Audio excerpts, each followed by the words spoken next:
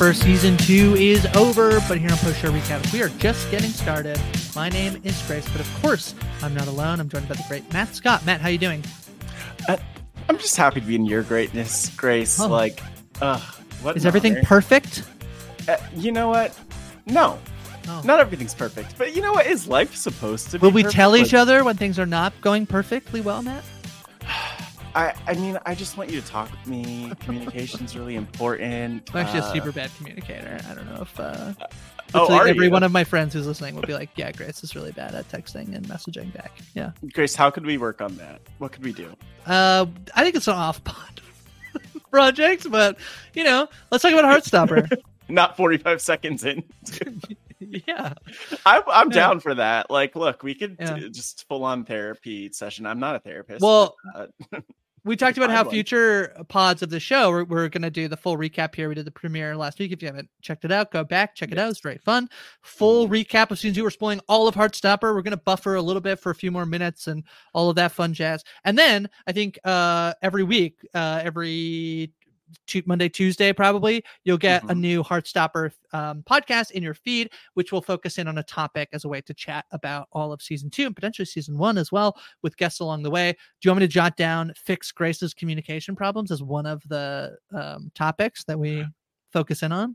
Grace, I think that you want to jot that down, which I also do. I don't want to, but let's go for it. Okay, maybe we won't, but there will be other topics that we'll cover that I think people would be more interested in. That'll be a little less niche. No offense, Grace. I think so. I know we were talking about how broad or niche to go with our topics as we were chatting before the podcast. I think this one, particularly that's about me and not about the show, I think probably too niche. Oh my gosh. Yeah. Folks, like if you have topics that we should have that are very niche in relation to my life, please tweet me. Actually, no, please DM me because I might be really offended and start crying. Please don't expose me like that.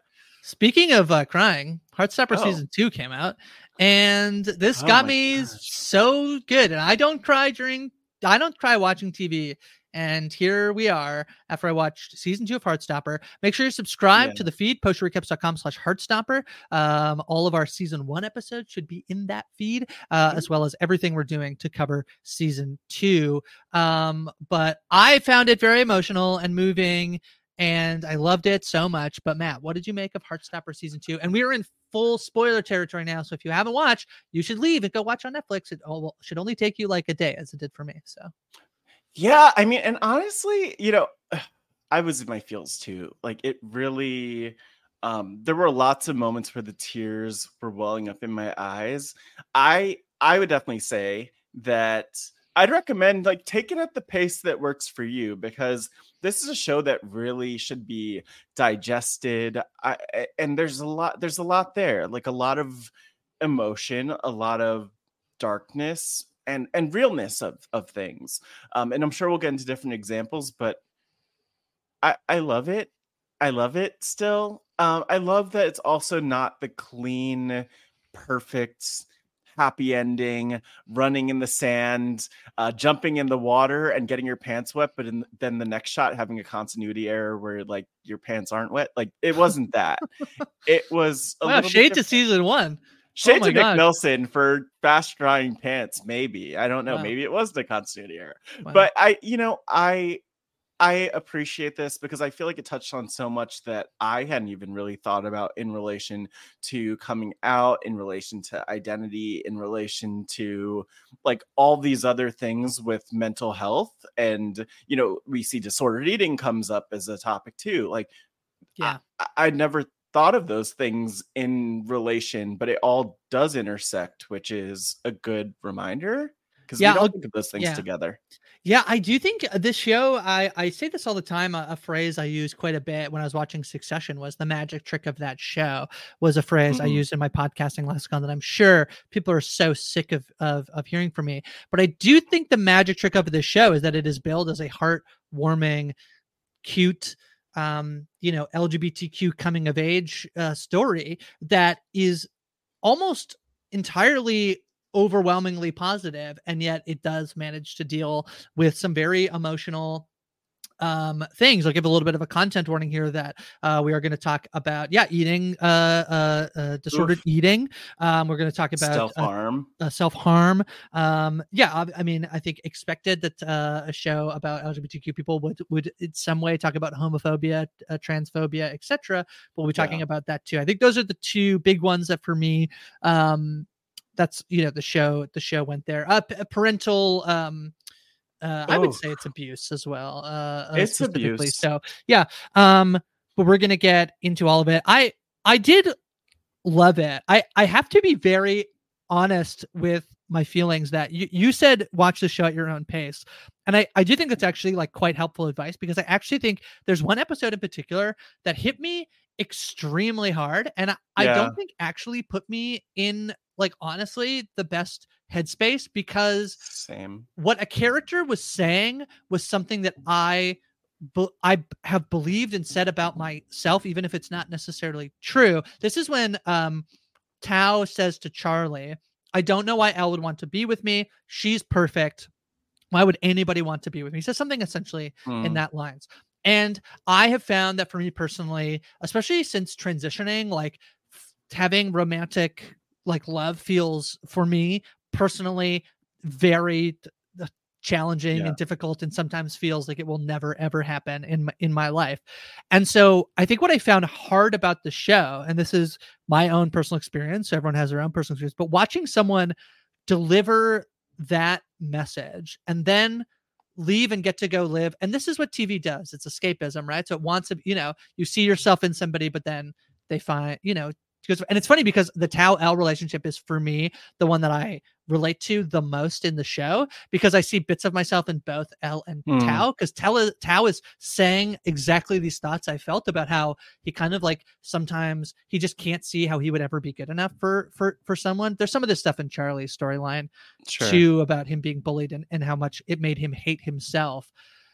But then he gets to go, he runs off and he goes, and they get to have a moment in the Louvre, and I'm like, but that's never gonna happen for me. Like, I'm never gonna like have a magical moment which like not in the Louvre. Like it is and it isn't true, right? Like who knows what the future. But like I found that episode, like watching it, it's like sobbing, crying. I was like, this is beautiful, and I'm so happy they're together, and I like love when Elle kissed Tao. But I was also like, yeah, boy, this like actually maybe didn't put me in the best headspace at the end of watching a cute little Heartstopper episode, because there is a way in which it's so optimistic about love, I think sometimes that what can be like challenging if you're not in the like space where you are like getting to live that out in your personal life, Matt. I don't know. I feel like I shared a lot within like the first 7 minutes of this pod, but well, you know what though? I think that there was a lot that kind of hit me in the gut in similar ways, and I like what you're talking about, just in the sense that the pacing of things sometimes doesn't give us the space to sit with how we're feeling and sit with the uncomfortable thing. And actually the beauty of binging and being able to like hit that next button is that it's almost like this palate cleanser, where you might end like, let's say like episode 7 on a really dark, horrible note where you're just on the verge of tears, but knowing that you could just hit play on episode 8 and it'll all be, maybe it won't all be better. I mean, I don't think things ended the season with everything being all better. Definitely didn't. But like that, it's easy to overlook a lot, and I appreciate you sharing, how that piece of what Tao shared really resonated, or really like hit where it hit you. Because for me, there were a lot of different bits that kind of hit me in different ways. Like, even as someone who is bi, I feel the need to say I'm bi because Nick Nelson set a positive example for me of like constantly being very clear about that. By necessity, every time it's so good. It's so. I mean, it's great, and I really do appreciate that. Because I do think like that. There's sometimes it's like, okay, let me just say I'm queer, and we can keep going with this conversation, because sometimes people are horrible about that. But one of the characters that really unexpectedly resonated with me was Isaac, as someone who's not aromantic or asexual, ace. with Isaac, I think the thing that jumped out, and again, you could probably go through all of the characters and point to something that really hits at the core, but it's just like he's going through it so deeply for a few episodes. We really see it as his characters being more fully fleshed out. And he even makes the comment, like, you just see me as this funny friend who you want to be in a relationship, to be fulfilled. And it's almost like that it felt like, and in some ways, maybe this was him in season 1, definitely him in a lot of season 2, like this one-dimensional character to other people. I've definitely felt like that as like a Black person, as a bi person or queer person.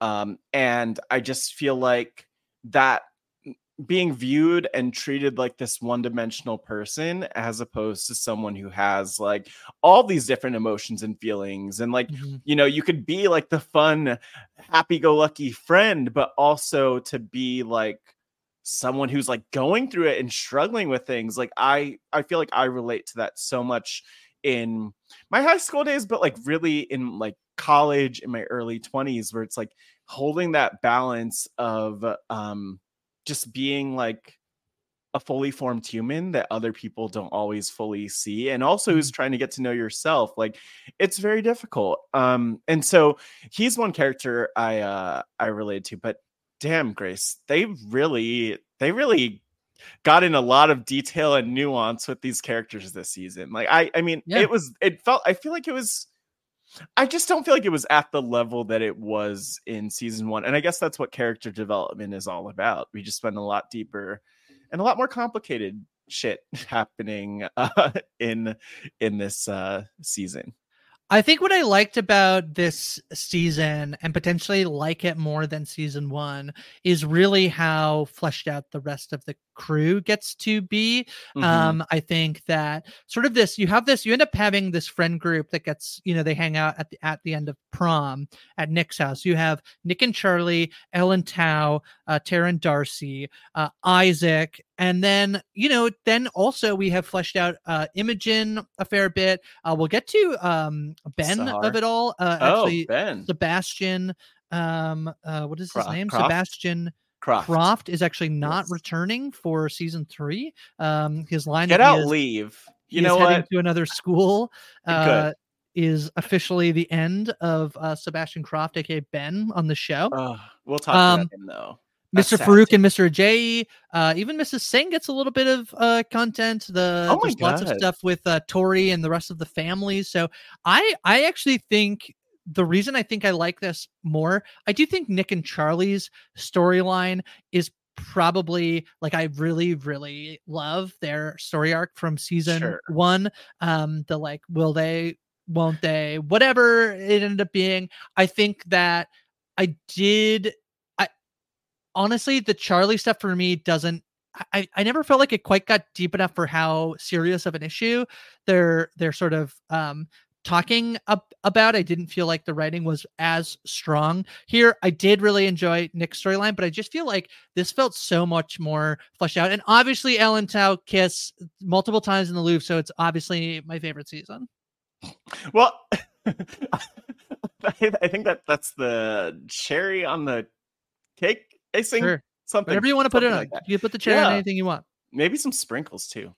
But anyway, I just think that the one thing that really pops out for me with everything that you kind of laid out is, again, like I really feel like our role as the viewer is a fascinating one, especially in relation to Charlie, because Charlie, we see, of course, just some of him navigating his issues with food and an eating disorder, but we really don't go into his head with that. And it's an uncomfortable place to be as a viewer, to not know fully how your protagonist is feeling about their issues with food or self-harm. We don't get the internal experience of Charlie. We get Nick's view from the outside looking in on that. And I think that's the part that's tricky for me, where yes, the writing maybe wasn't super strong with the, you know, his eating disorder, with self-harm. He mentions cutting.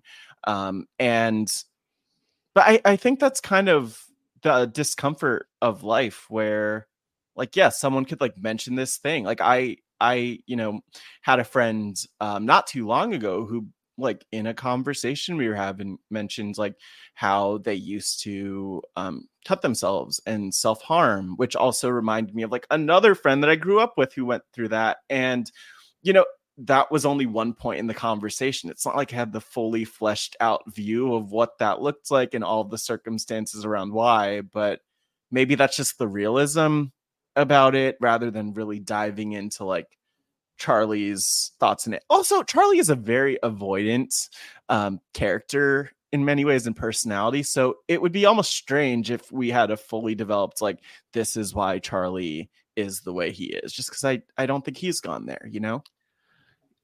Yeah, I mean, I do like where they end up. I think overall, when I look back at the season, this, you know, the end of episode 1, we talked about, this doesn't feel good, that Charlie's like, I'm going to make sure that Nick never has to face anything bad ever, and our life will be perfect. And so while Nick is dealing with all of this stuff, his brother being, we'll go through, I think, Nick? we'll go through sort of character. Say that? What? Oh, so I don't know if I'm supposed to repeat. I just said his brother was a dick. Oh, sure. I think that's fair. Yeah, I think okay, we can say that. We'll kind of go through. I think like we'll go through sort of the storylines here. We'll start with sort of like Nick and Charlie, but I'm starting more with Nick. So his brother, his brother's a dick, and and then he has this thing with his dad, where his dad is a little bit, you know, inattentive, not around much. He's in Paris, and even when they go for the cafe, he leaves, you know, breakfast early or whatever. Nick is also just really struggling with the idea of like coming out. He obviously does come out to Imogen in episode 1, but sort of like, you know, that those next steps are really hard for Nick to be able to take. Ultimately, he does come out on at a party, and then he comes out on social media, and Charlie is delighted. But sort of just as Nick is sort of like figured out a bunch of his stuff, he realizes that Charlie has really been struggling. It's not that he doesn't know it. Obviously, Charlie fainted at the at the museum, and explains that it's like the one thing he feels like he has control over. To not eat is a thing he can control, versus when he was bullied at school the previous year, those were things obviously he could not control. You're right to point out that like he is not expressive. He does not talk about this thing. Even Tao admits it was his fault that I don't think it's his fault, but Tao believes it's his fault that Charlie got outed. And later when Tao and Nick are talking, Tao says, yeah, he never talked to me about what really happened, like the extent to which he was bullied. Yeah. So I do like this like moment at the end, right, where they say like they had promised each other that they would tell each other everything, when Nick talks about his dad, and Charlie has fainted earlier in the day. And so they admit to telling each other, but even by the end of the season, they haven't really. And Charlie says this thing of like, I never want to burden you. I want to make this easier for you. But Nick says, yeah, but the only reason I was able to do all of this stuff was like because you were there with me. And so I want to be that for you too. I really do love that sentiment of it all. Even if I thought that like kind of getting there was a little messy. You know, this actually reminds me of a comment that I wrote down from episode 8, Perfect, where Tara, you know, this is while Tara's at the dance and Darcy is still missing and just not, you know, not responding. This is right before she shows up, and Tara says to Nick, like, I know something's wrong, but she never wants to talk about it. Right. And this is something that I don't think shows do a phenomenal job of capturing in a realistic way. And it's very uncomfortable. Like, to watch Nick and Charlie, who are in love and who they haven't said it to each other yet. Well, no, not that by that point, but there's definitely that love, that deep intimacy between them. And yet there's this discomfort of knowing for, you know, a handful of episodes in this season that there's stuff that Nick sees in Charlie that is just going unsaid. It's the elephant in the room.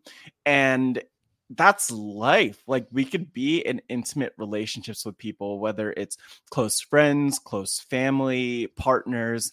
And I mean, so many of us have that thing that that we don't want to talk about, where there's shame or pain or trauma. And so, like, that to me captures so much. And I think the show did a beautiful job of like transferring that discomfort to us, at least speaking from me, very uncomfortable.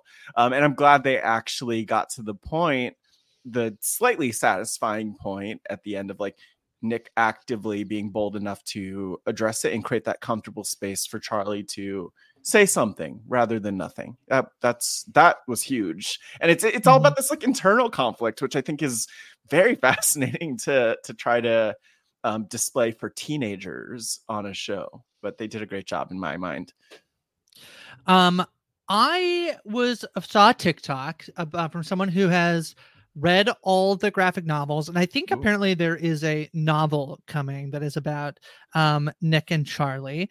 And the hot take from this TikToker is that he's not so sure that Nick and Charlie are potentially like they're going to be together forever. No. And I don't know, what is your read on this, specifically the cliffhanger of the season, the whole season? The last moment of the season is Charlie actually not sending "I love you" in a message, which I do think is in there to be like, like he's nervous about saying it. And we kind of got this whole thing with Tara and Darcy in the season as well about the "I love you" and how big of a deal. I do read that as like, okay, something is going to happen. Like, are they whatever? Like, are they sure? But they're both pretty happy in this moment, but also like there is hesitation. But I also think, maybe the first time you say "I love you," don't do it over an Instagram DM. But I don't know. That's just me, Matt.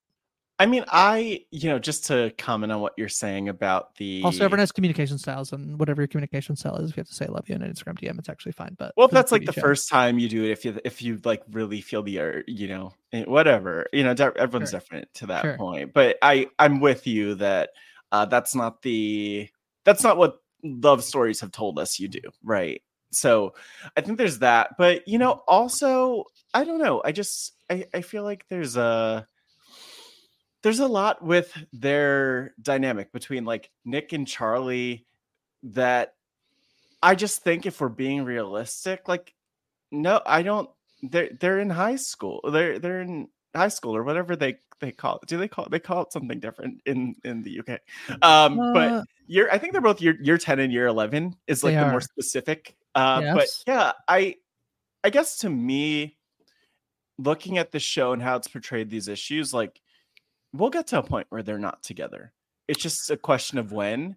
I don't think that it's necessarily going to happen while they're in high school together. But they're so young, and a lot of us have been in the situation of having like these deep crushes or this deep love when we're at that age, and we all grow and change and evolve, and it's hard to maintain a relationship. Not impossible, but hard to maintain a relationship when you are that young, and you have to continue to grow and maybe grow in different directions. But I think that's okay.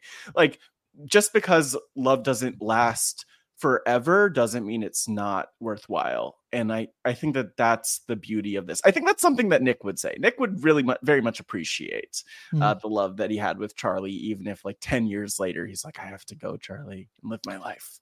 Yeah. I did find Nick's storyline very compelling. And I know there's the potential that this could feel extremely tropey.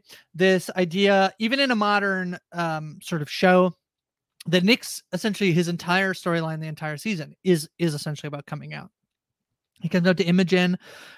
He's out to this like friend group, but there's the sort of step past that.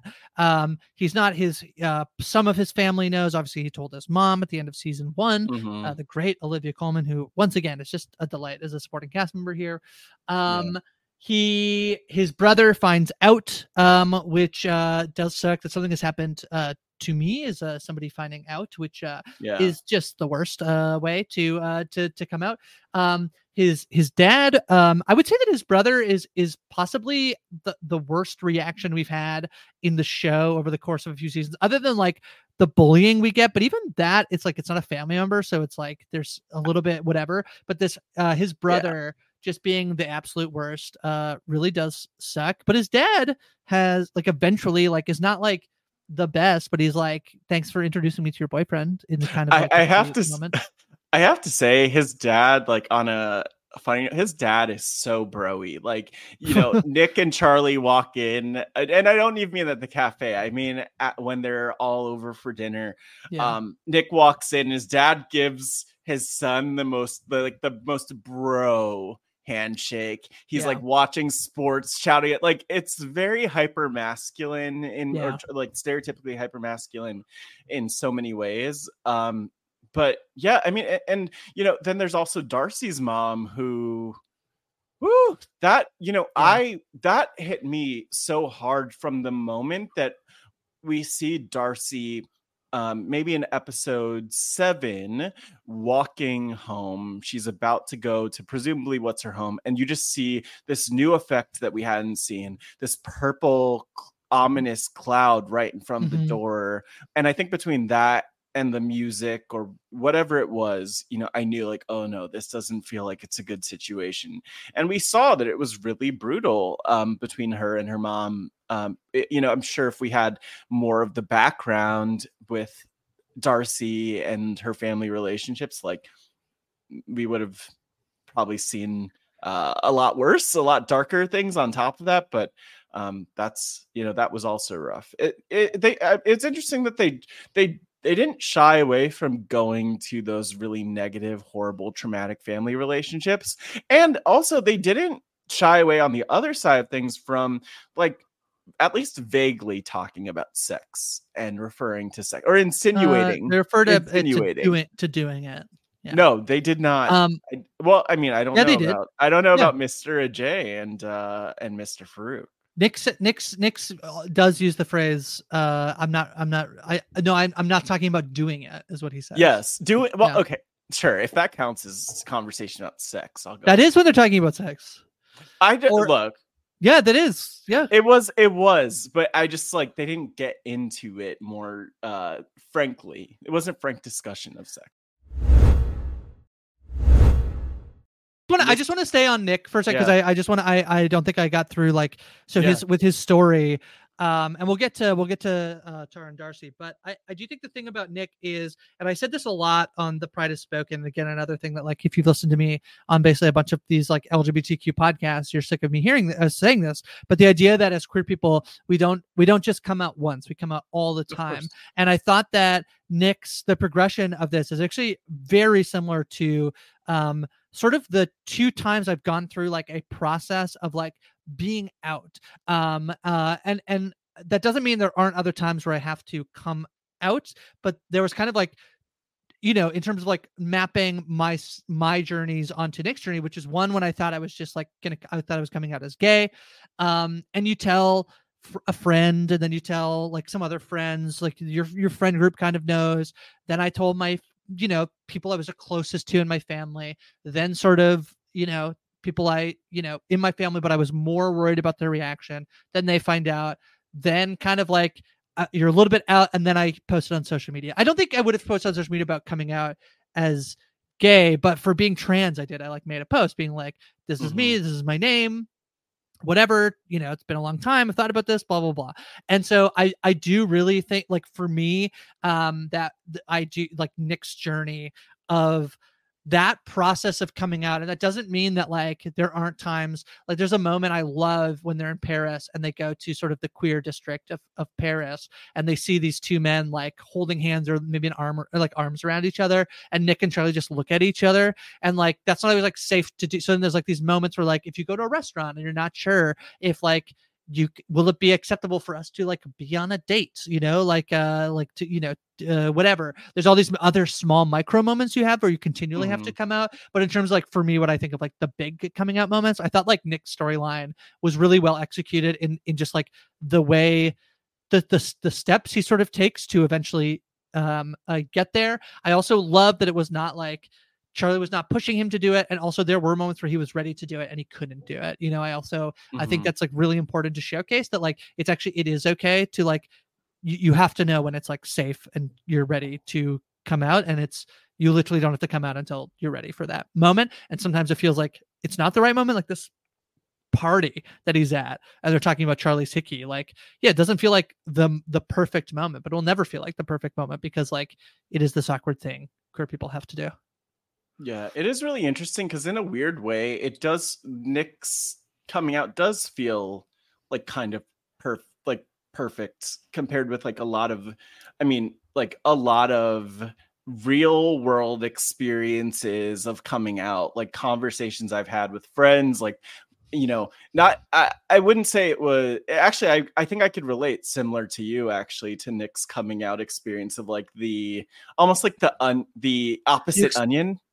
Yeah, the onion or I remember talking about having bubbles with my therapist when I came out, Yeah. especially being trans, but I think it applies to Yeah. being queer as well. Of there are places you create your own bubbles. So for me, the first time I really came like out was that. at university. And so in my dorm, Tori, I told I just came out. So that was for me a bubble where I was out. But then if I went to like the library, that was not a bubble for me. That was not a safe bubble for me. And that sucked because like that's part that also is excruciating, is knowing you have places where it can be safe for you to be out, and then knowing there are also places where it's not safe for you to come out. And that really sucks because you feel like you're like switching back and forth into these like safe environment, unsafe, or like an environment where I'm not being truly authentically myself. Yeah. And I think that like I mean, there's so much that kind of is challenging even about that bubble experience, which I think is such a great way of describing it. But then also, like, coming out could be so unpredictable and messy and like all over the place.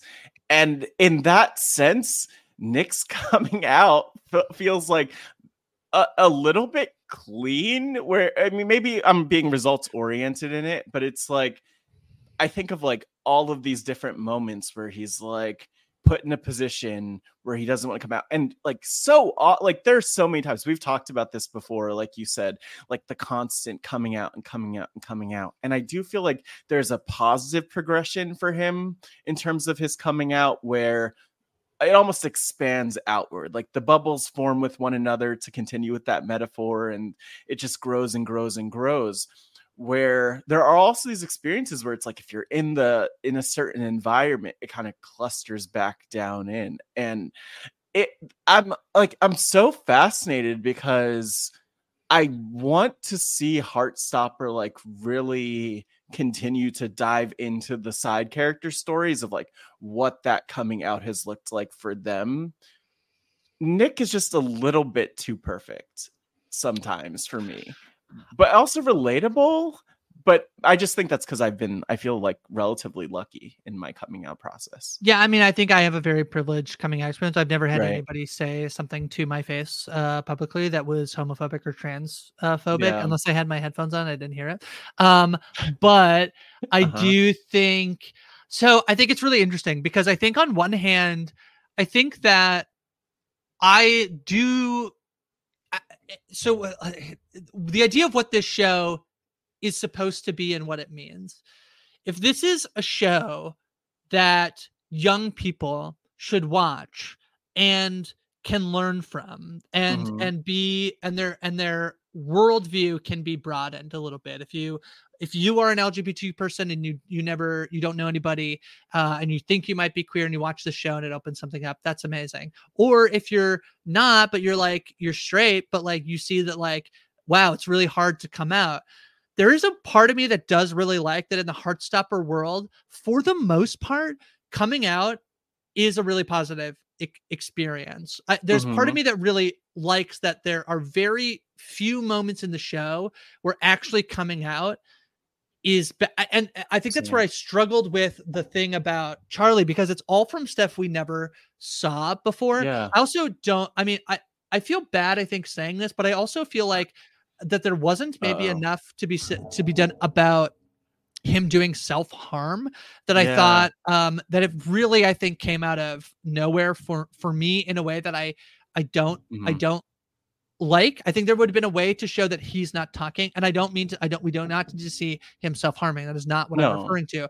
But any allusion to that, to it being having been that bad in the headspace that he was in, while also it being able to say that, like, yeah, he's hiding it or not showing the stuff from anybody. So definitely the show does, like, and the way that, like, they're both treated, even there's like jokes are being made right when they're like at prom, they're like setting up for prom, and you can hear people whispering, like, there is a way. But the thing I think is so interesting is that, and again, this is, I'm coming from I can only speak to my own worldview and people that I know and friends or whatever. I think that when you come out to people, it's the people who are closest to you that their reaction to you coming out hurts them. If it's negative, hurts the most. And so Heartstopper has built a world with predominantly characters that we really love. There's very few. Harry is a villain. He gets a bit of a redemption. I do love Charlie slamming the door in his face. Ben obviously sucks a little bit. Nick's brother sucks. There are these people who are reacting badly, but the biggest fear about coming out is the people you love not accepting you. And the closest we get to that is Darcy and her relationship with her mom, but she's not out to her mom in the show. I presume that will be a thing that happens in season 3, but I just think, like, this show is built in a way to build this little queer world. Like, every teacher we've met at Morix is what the gay. hell? I love it. It doesn't matter. Wild? Don't care. Love it. I want to comment on that in a second, though.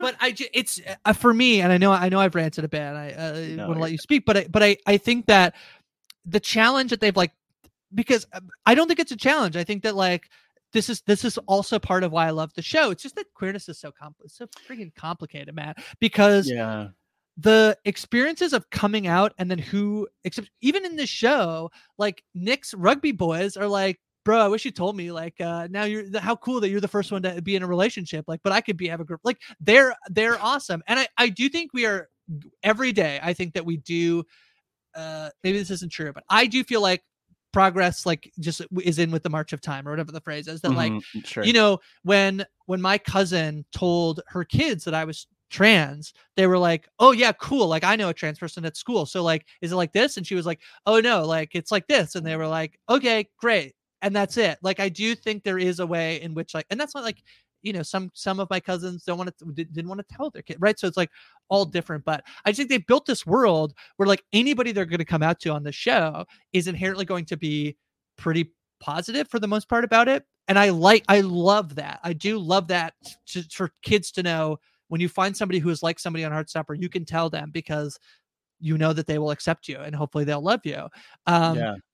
Because I also don't want to live in the world where, like, Nick tells his mom and Olivia Colman's like, get out of my house. I don't really want to spend time in that either. So it's just very complicated, I think. But I don't know and I think if my thing was. I think that sits alongside, like, the other thing that I want, though, too, which is that I want that, like, we need that positive representation, like, and to see queer people in ways that are positive. And I think that's the beauty of Heartstopper. But then, I think one of the gaps for me, because I think that it's also important for people to really be able to see themselves in terms of just, like, identity, whether that's race and religion, and some of these areas where, like, the homophobia, the transphobia, biphobia, all of the phobias are deeply embedded.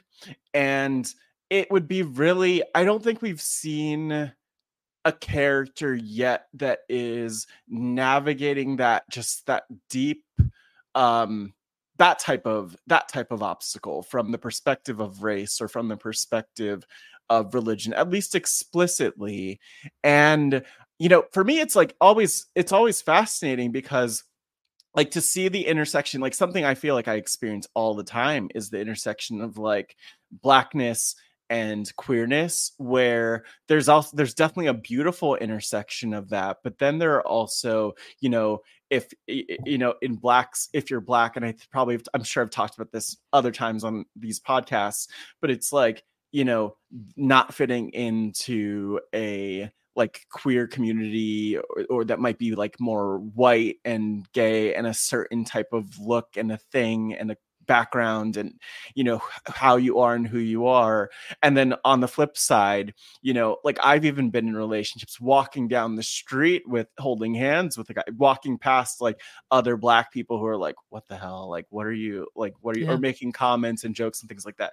And so like, it's funny because I think back, Grace, actually to like the last episode we recorded for season 1, and we were talking a lot about trans representation, which has a fascinating place in this season that we may let's dive into Elle and Tao, because I feel like we've talked a lot through Nick and Tao.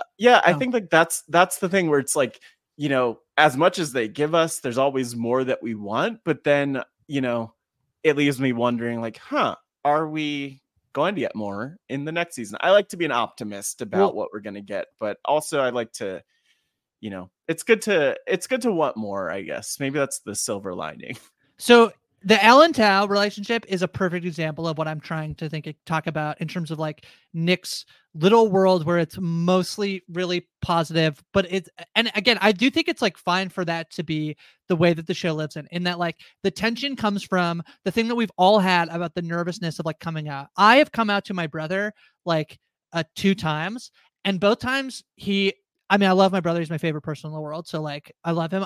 I like knew deep down he would never do anything. He would never say anything negative, but you still sit there and you're like, yeah, what if I tell you this thing? What if I come out to you and you disown me? Like, you never want to talk to me again. Like that is the level of thinking that goes into like telling someone you're going to come out to them on the like safest level of like negative reactions. On the worst level of negative reactions is like physical violence, like, abuse, all of this stuff. Right. So the Elle and Tao stuff I find really interesting. And I actually want to reference the conversation we had with Todd Herzog on the Pride Has Spoken, the last episode of the Pride Has Spoken we did. And Todd said, I love how there's these movies nowadays where they'll have a trans actress and it never comes up that they're trans. And I pushed back on that a little bit. And that's mostly because I think that for me feels incredibly inauthentic, that you as a trans person, you might exist in the world and it never ever comes up in any way that you're trans. And so I think that in the show, I love that there is a line of when Elle is applying to the art school, and Naomi, who is another trans woman, is talking about applying for the school, and she just wants to go to a school where she's not known as the trans person. I was like, awesome. We are like, that is great content. Elle and Tao's relationship, I love everything about their relationship this season. I love it. I love the like Tao thinks he has to change. He like they're even doing his favorite activity and he's like hating it. And she's like, don't change. Like, I just want you to be the same. They have this lovely like kiss in the Louvre. It's amazing. They're my favorite couple in the show by far. I love them. As I was saying before, I relate incredibly to like the stuff that Tao was talking about. Then I relate with Elle as being like a trans woman. The thing for me that I would love to see them eventually get into is like even the most accepting person who's like going to date like a cis man who's going to date a trans person. It has to come up that you are trans. And I know that like Tao knows this and he still loves Elle, but there's just like it just would come up in conversation. And so I play with this idea of like, what do I want Heartstopper to be? Do I want it to be like a utopia where like in a perfect world, yes, this is if I was Elle, this is exactly what I would want my relationship with Tao to be like. He was my friend. I transitioned. Now he's like, oh, we actually like we were friends because we have, we love each other and okay, let's go be in a relationship. And we never have to talk about any of that stuff. But like, there are just things that will like that will come up that you'll just talk about it. It's like little like, and I know like this isn't what the show is trying to be, so I get that. And in a way, I do love it, but I also think it's like really complicated. I think I disagree actually about what the show's trying to be, because I hear what you're saying. I think back though about like the first episode in our recap of that, and one thing we talked about is like, is this a show where like they would like where characters are like gonna have sex and like that's gonna be a part of what's going on? And I think that this show aims to be a resource in a way, like to be something that people need in one sense. I mean, there's the entertainment and everything else about it, but it wants to be something that people need. And I just think it's slowly getting to this getting to these points where we're diving more into, like season 3. Maybe we'll encounter the conversations about sex when it comes to church. I was gonna say Nick and Charlie combining that, which would be a great couple's name, by the way. Chick.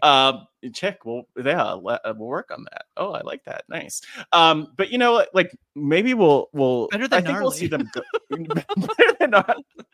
I did. I couldn't get rid of like the H in my head, so I was like, and it just didn't work as well. But Chick, Gnarly, one way or the other. Gnarly. Let us know which you prefer. But like I think we're going there little by little, just because that's where the characters are going. Now, how do they get there? I don't know. But it is really fascinating with Tao and Elle, and maybe with with the show overall, like.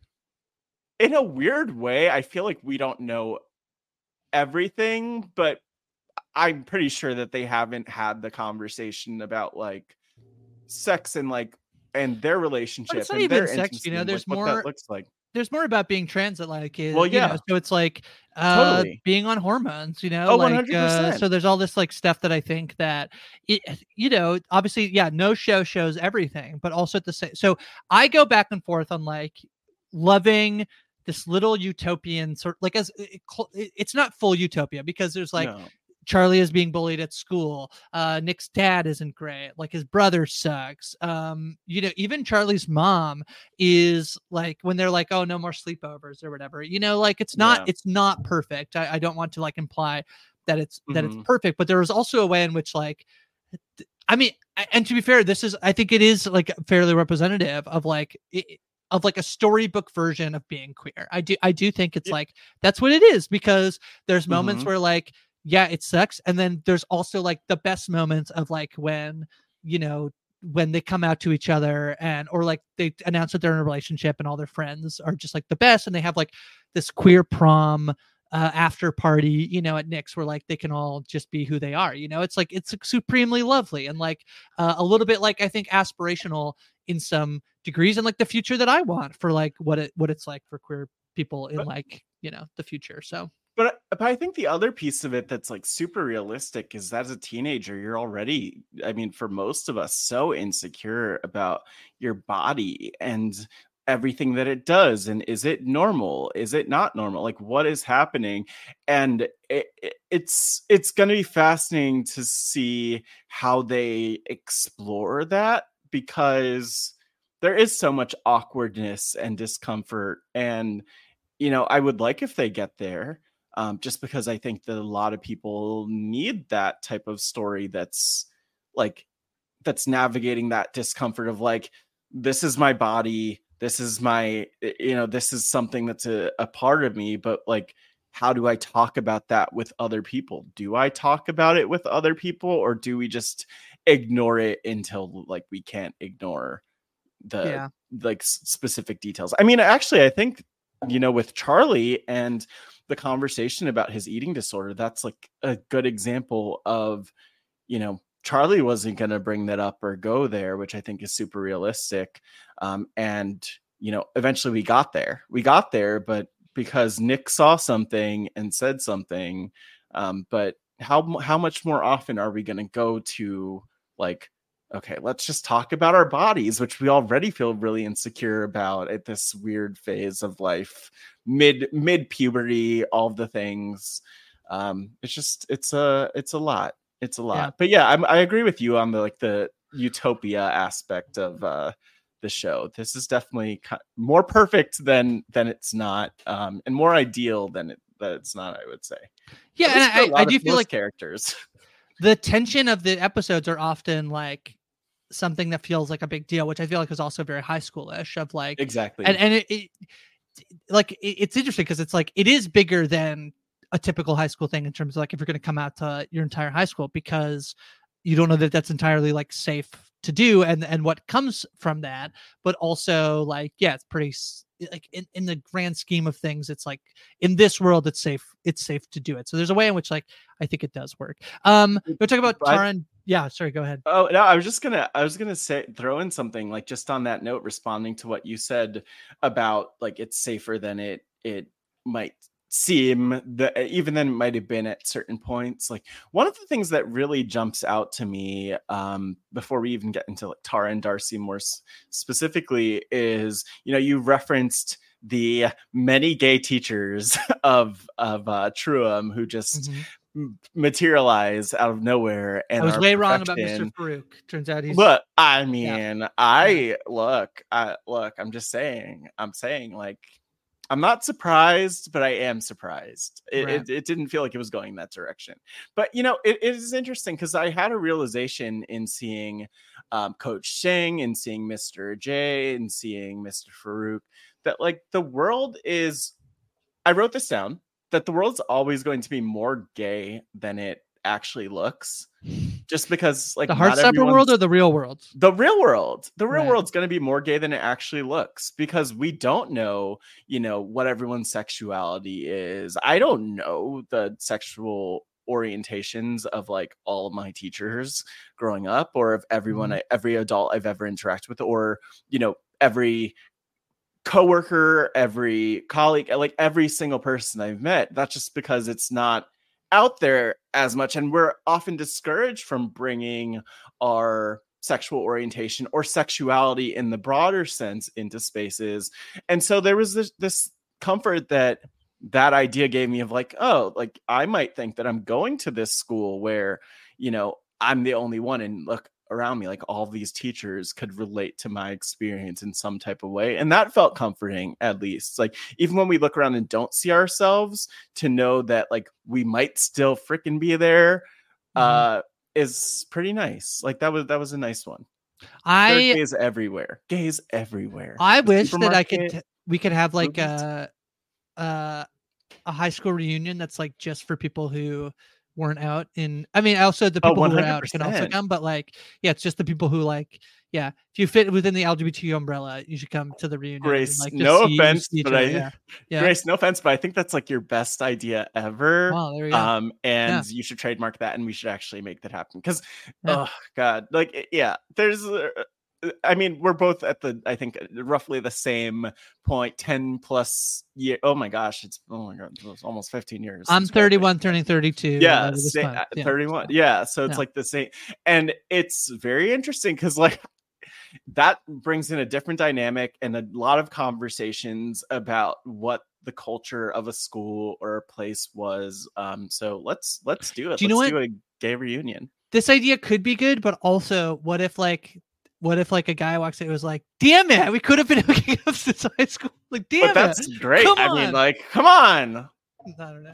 I mean, I would rather know and then just cry myself to sleep that night, but that's neither here nor there. Yeah.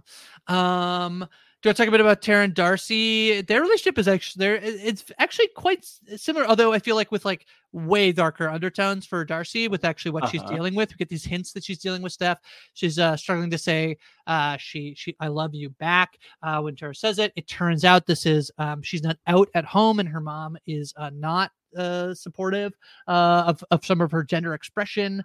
So her mom is like, I mean, beyond that too, or just to take that a step further, her mom is very homophobic. Just like and it's but which is always fascinating to me, because I'm like, where did that energy come from? Like, where did that hate come from? Like, what's happening here?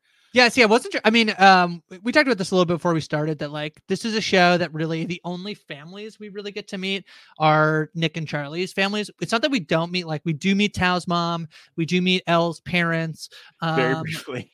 But it's also brief, and we get to know nothing about them in a way that like we get to know our two main characters a little bit more, which is a shame, because like, yeah, it's our two white leads that like we're getting the most time on their like family dynamics. But I was thinking like, yeah, we really haven't had this of like the parent who is not accepting and like more than not accepting of like Darcy goes and sleeps in the park and her mom literally doesn't care type of parenting, which is awful.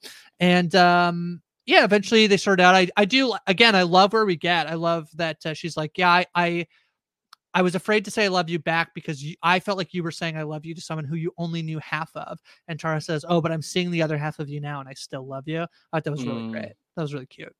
That was good. She should write that on a card or something.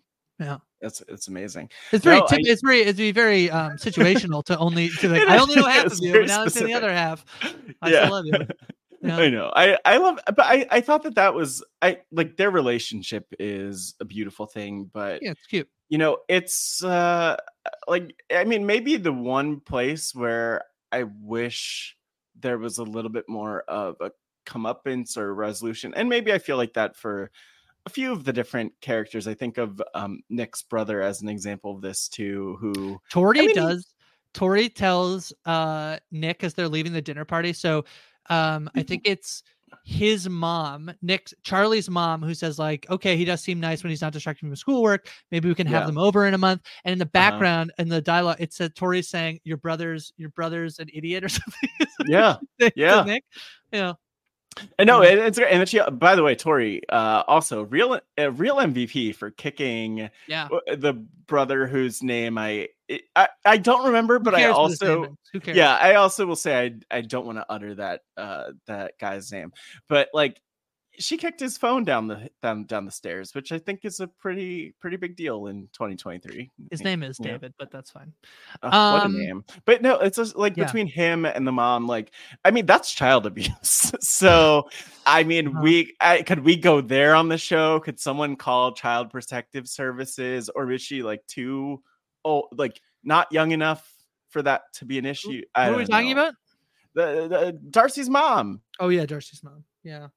No, I think she is probably old. No, definitely is old. Like whatever the still could call child services. So yeah, it's pretty bad. It's pretty bad. I imagine we're leading to that being a thing in season 3. Hey, I'm ready. I'm ready for that.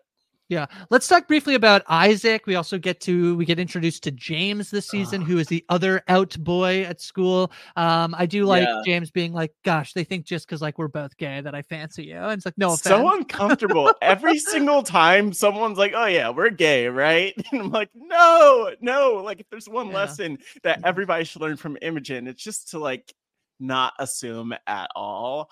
But you know, by the way, interesting, we'll get to her, but she's an interesting one. But this was so fascinating. Grace, I have to ask you. Yes. So when we did episode 1, you mentioned, I think that they're heading the way of an ace storyline for Isaac.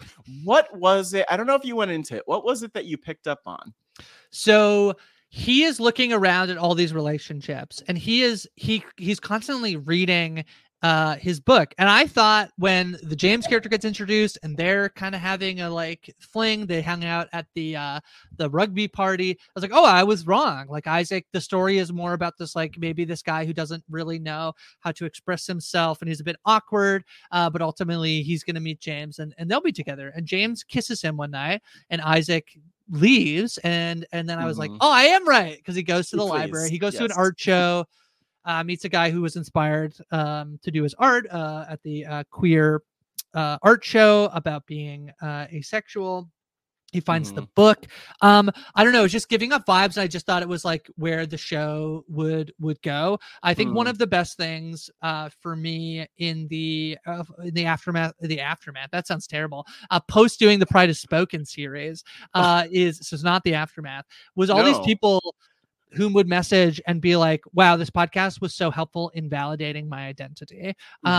People who were maybe bisexual, but in a straight seeming relationship or something like that. And people being like, just hearing you say like, you know, you're valid, you belong, was something that's really helpful. And I just felt like that's the type of place that this show to take one more step into being, you know, a little bit broader in terms of its representation is to potentially have a character who is asexual. And if you're asexual and you're listening, you're valid, you belong in the LGBTQIA plus community.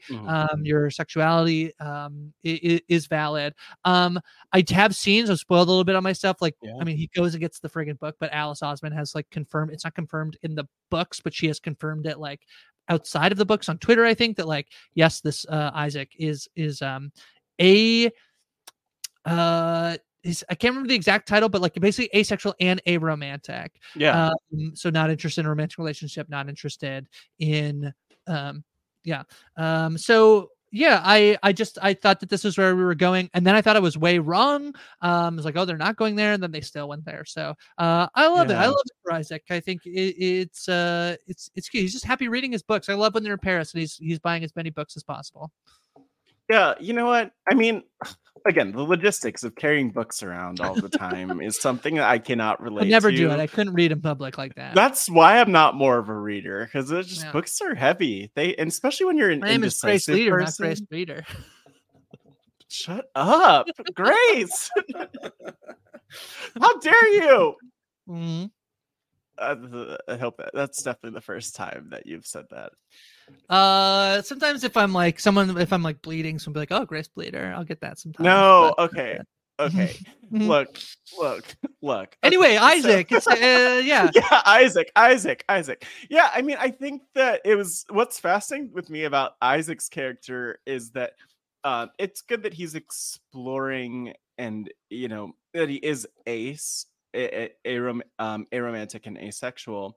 Mm-hmm. But I also think it's interesting, like next season I sort of want a character who maybe people think is ace but actually just isn't ace, and who, you know, just might not be that interested in romance or celebrity crushes or sex and relationships. Like that's also a thing. So I mean, you know, representation matters. And I think especially when we look at the places where it's not there, like asexual representation, aromantic representation matters so much. I did a Pod Friends episode last year with Beth Dixon, who spoke extensively about being ace. And, you know, like I wish there was more room for that conversation, but it's good that we're, you know, that people are being exposed and we're making ace identities more normalized, because they are normal identities and you are valid if you're ace. And I'm just glad that through Heartstopper, maybe unexpectedly even, you could see yourself or start to explore this side of yourself. Isaac is pretty awesome, by the way. Just like, because it's so tough, the situation he's in with all of the friends who are just like, oh my gosh, you have a boyfriend, you and James, oh my god. And it's like, you know what, maybe, and this is the hilarious thing about the show to me, is like these are all people who've been through that experience. Like, oh, like the guy, the gay or bi guys, oh, do you have a girlfriend? Or, you know, the girls like, oh, do you have a boyfriend? And maybe they're not interested in that, or different variations of that. And yet we still can't help to do that and like assume people's identities. And I feel like I see that all the time among queer communities. And I'm just like, don't do it. Don't project don't put people in boxes that you don't need to put them in, calling them, assuming that they're straight or that they're anything. So that was super relatable and realistic, but also hard to watch until Isaac kind of stood up for himself and I think found himself and found his place a little bit more. He tells off Harry pretty good. He's like, why do you guys think you're so funny all the time? So when they're in Paris doing the translation, it's very good for Isaac. He's Alice Osman has confirmed that he is aro ace, so aromantic asexual. Ooh, aro. Yeah, I like that. We'll chat about Imogen a little bit, I think, to wrap up here. I like her telling off, but we'll talk about Imogen and Ben, because I think their storylines are pretty hand in hand. She starts dating Ben, doesn't realize why suddenly he's not interested in her. She's going to break up with him pretty publicly at dinner, and Ben will ultimately tell Nick that he's still interested in Charlie and is going to try and win Charlie back. I do like that this so easily, the trope here could have been like the ex who gets in the middle, and I just love Charlie being like no, and it's ultimately like basically a form of like I love the idea here, and I think this has been expressed in terms of like Sebastian Croft, why he's leaving the show, is that he can grow and be a better person, but Charlie doesn't need to be around or a part of Ben learning from this experience that he subjugated Charlie to. And I think that's awesome. Like we could I was going to use the word grace, but I You didn't can want if you to. want. Yeah. Okay. We could give grace to Yes. people. We could Who are give you giving grace me to to? people. We don't know. Am I transferring No, with Ben? nobody. That's the point. That's the Oh. point. We're not giving you to anybody. You're your Oh. own. No one can take you. Okay. Like we can give space to people, Right. and yet like we don't need to be there to be that space, if it makes sense. Yeah. Like it's a very interesting thing where I think sometimes we like this idea of forgiveness. Like I need to forgive you and make time for you and put up with you and like the bullshit that you might bring. And I just love that Charlie's so clear, like, yeah, I'm not gonna do this. Like it's a no for me, dog. And he is out on Ben, which is amazing. Yeah. But Ben, uh, it's so tough because he's on his own journey, and he's gonna look back and regret so much of, well, basically everything that we've seen of him in this show. But it's tough because I mean, to me, he's just a future queer person who is eventually going to be comfortable, hopefully, in his sexuality. Mhm. We haven't seen like hints of him moving toward that, but I think optimism says that he'll get there.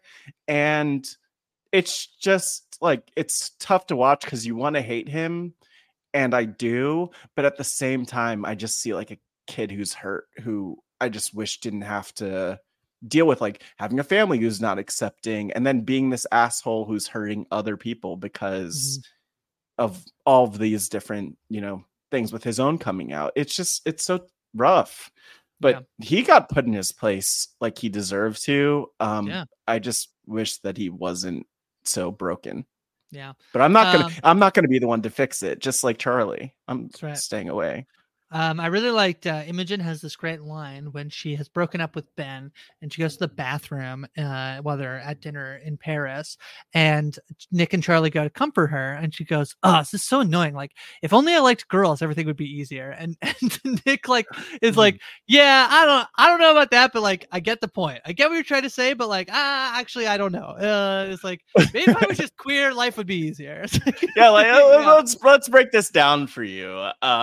I love it. Imogen, like what a superstar, because I think she's the one character who puts her foot in her mouth the most. Yeah. Like even down to there's one character, a new character who we haven't had like fully baked out, Sahar, who is bisexual, but Imogen didn't know that and said, you guys can't tease me about being the token ally anymore. And at which point Sahar comes out as bi to Imogen, like, hey, I don't know what you're talking about. I feel for Imogen. I actually came around to really liking her just for how she, stands up for herself, and she's not giving up on love. Like it's the classic love story. I feel like she could be on like The Bachelorette or something one day. Yeah. Just because she's very resilient with love and these relationships. She has great Paris fashion style. So yeah. You know what? That works out really well for her. And again, the iconic hair. Yeah.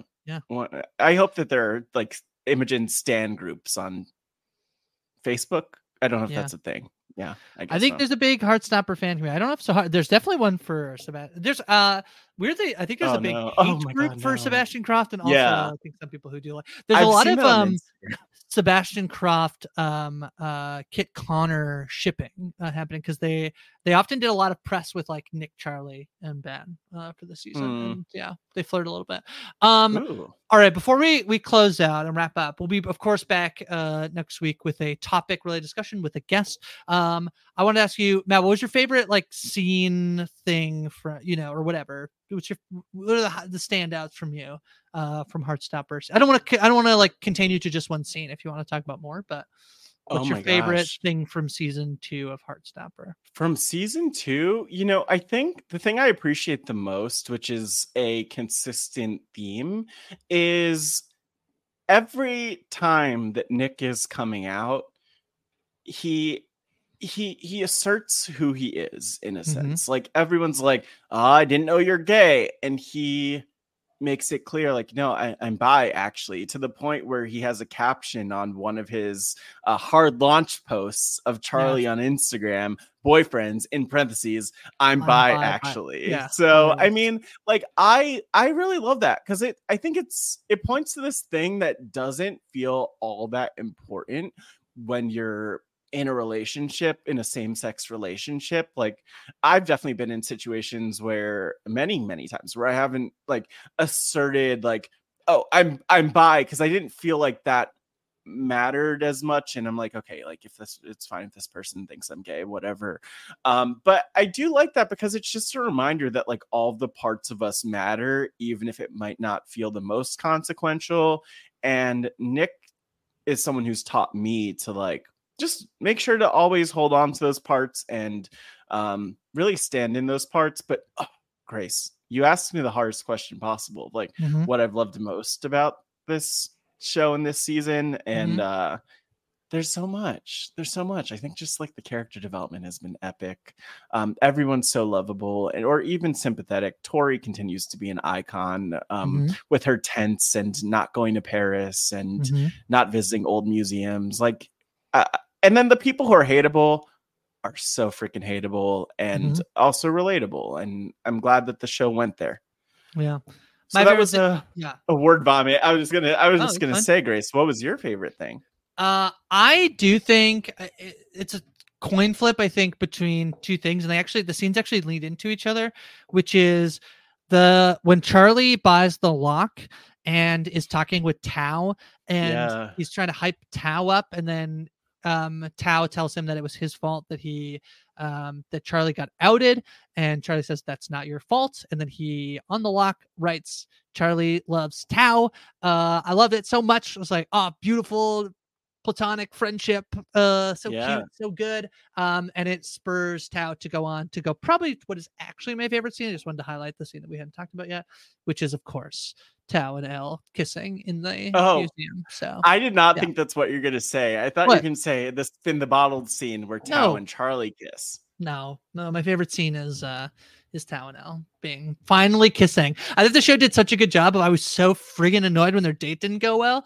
So I'm like, maybe I'm not getting what I want. Maybe they're not going to be together. They're just going to be friends or whatever. No. And then no, they're meant to be, and they're so cute. The scene where they like go to the museum by themselves before they're in the Louvre, it's so good. It's so good. I love it. I love them. They're my favorite. Side note, I also really appreciated the Mr. J, Mr. Farouk, or the Nathan Yusuf storyline, which we haven't touched on, but that was so fascinating to me. Mr. J definitely was one of my favorite characters in season 1. Played a different role a bit in this season 2, but did they or didn't they, Grace?